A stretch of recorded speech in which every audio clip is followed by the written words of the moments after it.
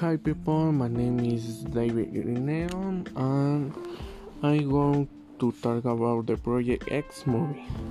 The movie is a comedy about three guys who went to the popular and dirty school.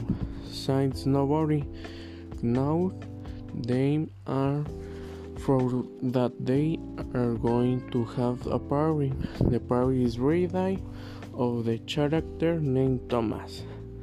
Them they wanted it to be an exciting fun party, and the event got drugs and beer.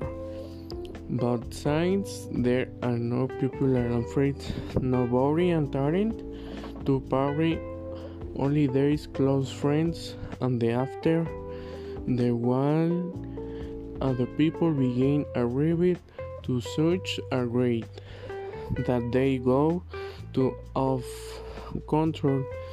The party go to off control because the young people started to eat salads and the house was destroyed. The car ended up the pool and they were on to news.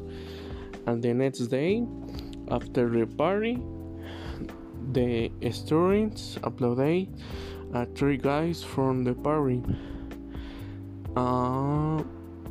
The name characters there are Thomas, Costa, and GB. Thanks.